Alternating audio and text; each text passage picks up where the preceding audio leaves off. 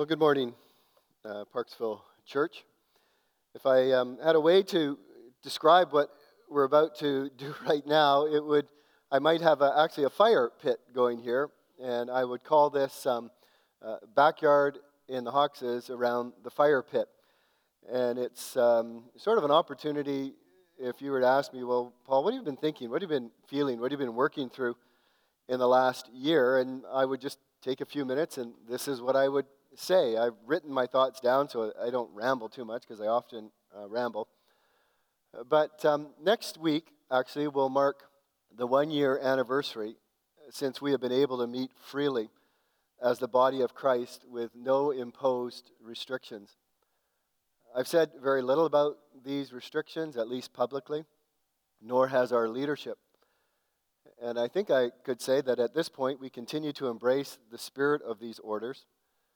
The leadership has had casual conversations about our current situation and have been part of every ministry decision that we have made to this point this year.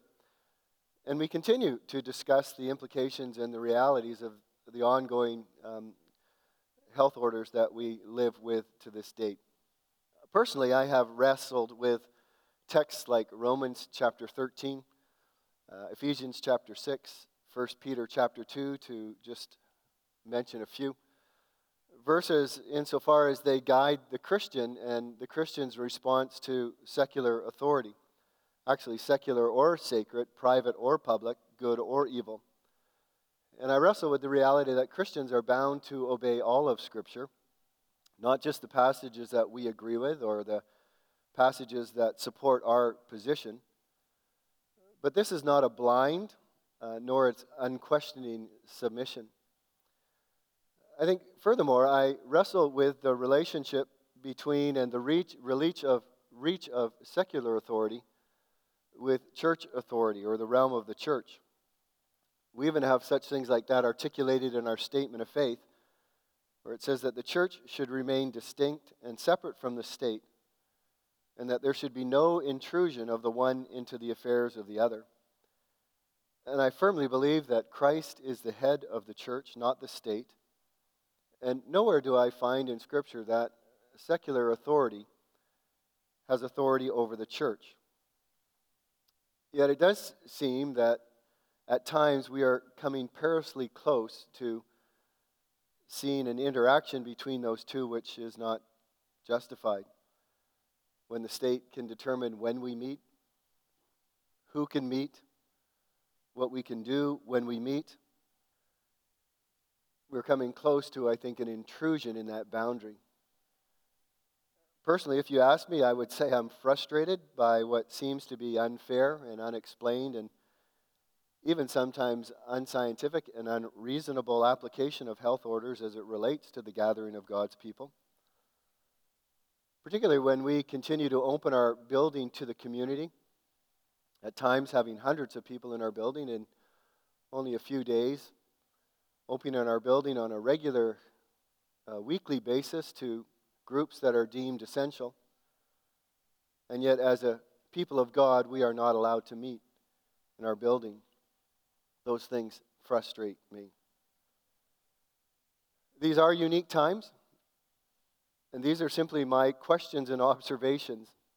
Remember, we're sitting around a fire pit, and you've asked me what I think. If you haven't already read an open letter by Pastor Sam Chu of Wesleyan Baptist Church in North Vancouver, an open letter written to Dr. Bonnie Henry and to Minister Adrian Dix, I encourage you to go online, find it, and read it. It is one Christian response to the current situation in BC, which I find I resonate with much of what he writes. What I am confident to say is this, that the decisions that have been in place across Canada and in BC are beginning to have an impact on men and women, boys and girls in general and amongst the people of God. And while there have been some benefits in some relationships and in some situations, there has been a great deal of harm that people are experiencing. In no particular order, I think we are realizing that our spiritual health can be suffering. The isolation that we are experiencing as the people of God is having a significant impact on our ability to relate to one another as the Bible tells us we are to relate to one another. The one another ministries that take place when we gather together physically. We are meant to sing together, to learn together, to cry together, to rejoice together, to pray together, to bear one another's burdens, and to learn with one another. Temptation at the best of times is difficult to deal with, but in isolation, I think it becomes even exponentially more difficult to deal with. When Hebrews explicitly reminds us to take care when we are with one another, to encourage one another not to fall into temptation. We are losing disciplines, I think, that are encouraged when we meet together, disciplines that we remind one another to persevere, to rejoice in trials, to be steadfast in our hope, disciplines of encouragement amongst us as the body of Christ. I think it's no secret that the body of Christ and the Lord's people thrive on mutual assistance, that God has given one another to us that we might be channels of strength and encouragement. And in fact, this is what Paul prayed in Ephesians when he prayed that you, having your roots and foundation in love, might have strength to grasp together with all the saints how wide and long and high and deep Christ's love is.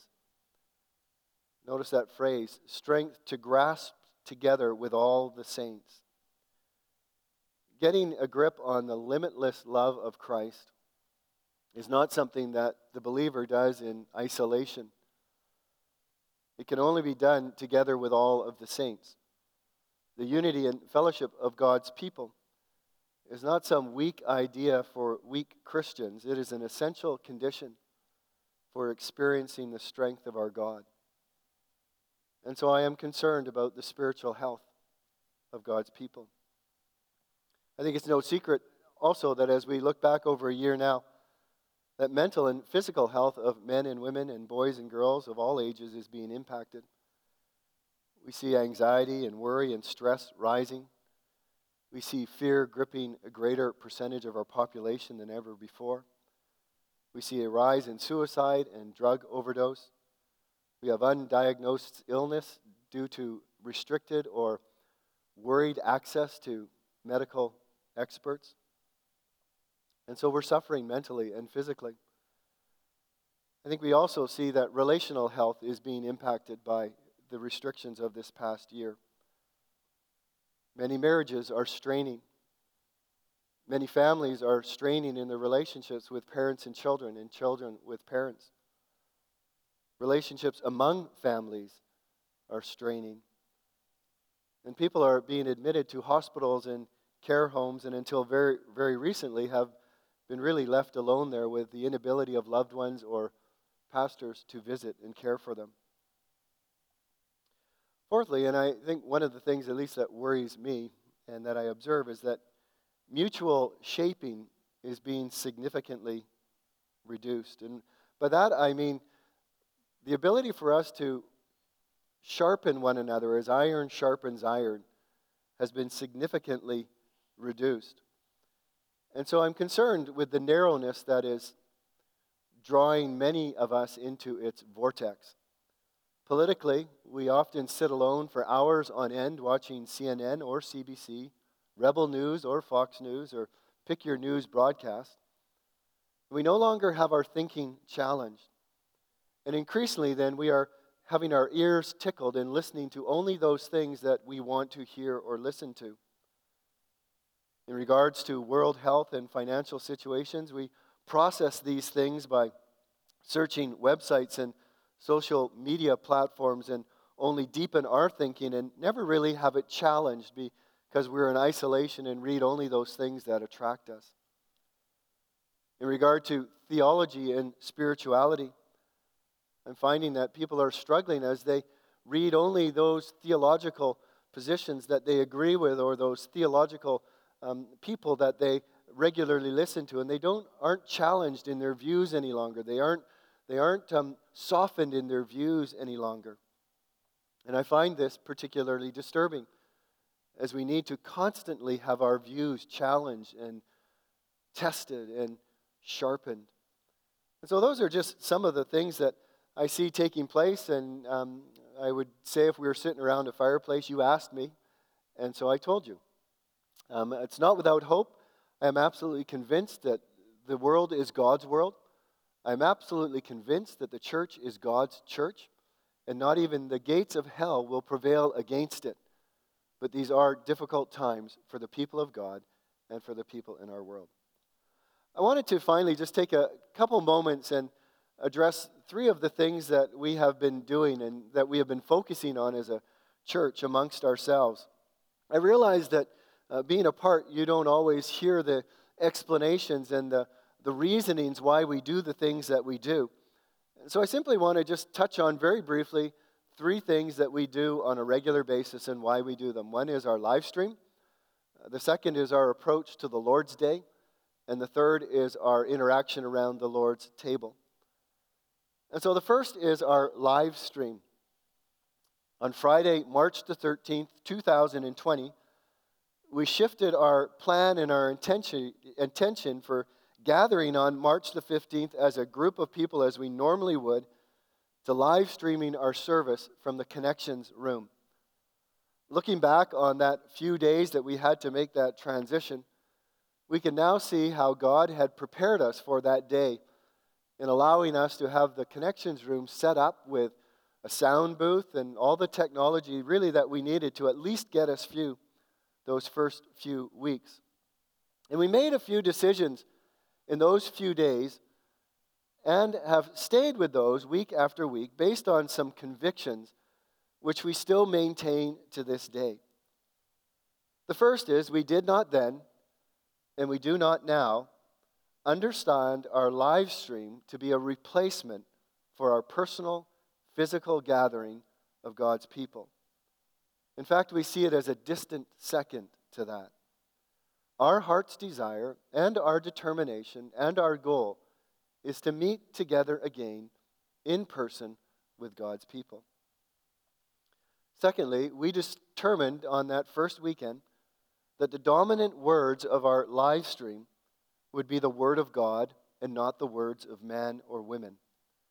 We would read more of the Word, we would sing more of the Word, we would pray more of the Word, and we would preach the Word of God. It's not that we're unaware of what's going on around us. It's not that we're unaware of what is on the news. It's that we determined that in our live stream, we would focus on the Word of God and the eternal words of God. God is the best interpreter of our world. God is the best at giving us an understanding of how to interact with what we are facing in our day-to-day lives. Secondly, we determined that we would strive for a well-done live stream, not a professionally produced service. So while we have spent monies upgrading equipment and software and purchasing a few cameras and microphones, we were consciously not going to invest significant amounts of monies into producing the best possible live stream ever. To that end, we also determined that our live stream would be a live stream. That is, it would not be pre-recorded during the week and then posted on the Lord's Day. We decided this for numerous reasons, some of which are because of the implications of our schedules and the changes that would have to take place in the office during the week. Because of the implications of losing the humanness for the goal of perfection. Because of the strain on our staff and resources, and many of those who work with us on Sundays in our technology department and our live stream department have full-time jobs and serve us on their own time after those particular jobs. This has meant that from time to time we have lost our internet connection. It has meant that we have struggled with technical issues, and it has meant that we can't redo something that we would probably have done differently if we were pre-recording it. Now, these decisions were made in light of the fact that live stream was never intended to replace the gathering of God's people. When we made these decisions, did we think that we would still be doing this a year later? No. But the conviction remains. Live stream is not a replacement for the Lord's Day in-person worship. And some of this might make more sense when I just explain a little bit of our view to the Lord's Day. One of the main reasons that we don't pre-record our live stream is because of our conviction of the centrality and importance of the Lord's Day worship. The day matters. It matters to you and it matters to me. Sunday is Resurrection Sunday. And so we determined early on, and still believe it now, that it is important that we maintain that regular routine. We do not want to pre-record our service, post it, and then take the weekend off. We want to encourage you and your family to fight for the Lord's Day, to fight for a routine that maintains Lord's Day worship. To remember that God gave us a routine of 7 days, 6 of which was to entail work, and one of them which was to be a unique and a different day. If you cast aside this pre-COVID routine, what have you replaced it with? Then what will happen when we're able to meet again?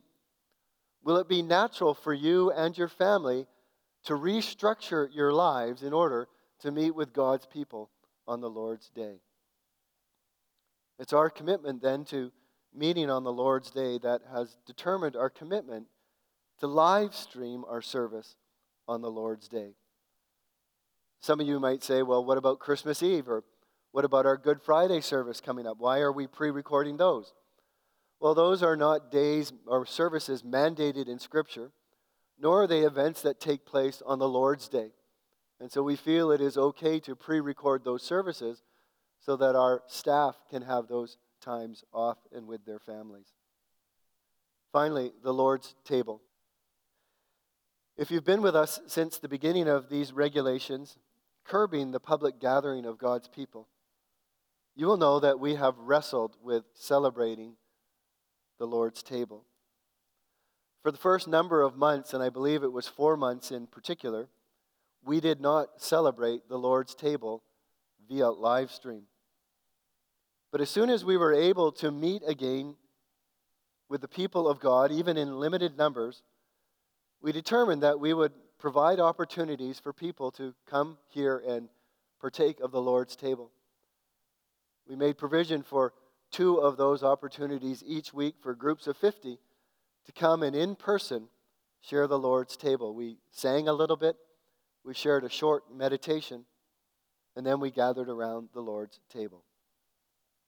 We then determined when we could meet as a congregation to participate in the Lord's table on the first and the third Sundays of each month during those public gatherings. We didn't include those in our live stream, but simply at the end of the service turned off our live stream and shared the Lord's table with those that were present in the building. The last change that we made to live stream the Lord's table was at 10 a.m. in the morning, and then to edit it out at the end of that day so that you could watch the live stream anytime throughout the rest of the week, but you would not see the Lord's table portion of that service on our live stream. I'll explain that in a moment. You would know that all along, though, we have encouraged families, life groups, and live stream groups to share the Lord's table among themselves as we have been able to meet. So what's up with all of this? Why did we make these decisions? First, we realized that there were some who, for various reasons, were unable to be part of a small group or live stream group or to join us in person, who had prepared each week to share together in the Lord's table on the first and third Sundays. And these people were disappointed when at the end of the service we turned off our feed so that they couldn't participate in the Lord's table. We also realized as we wrestled with the Lord's table that there is no biblical mandate for how often we as a church gather together to partake of the Lord's table.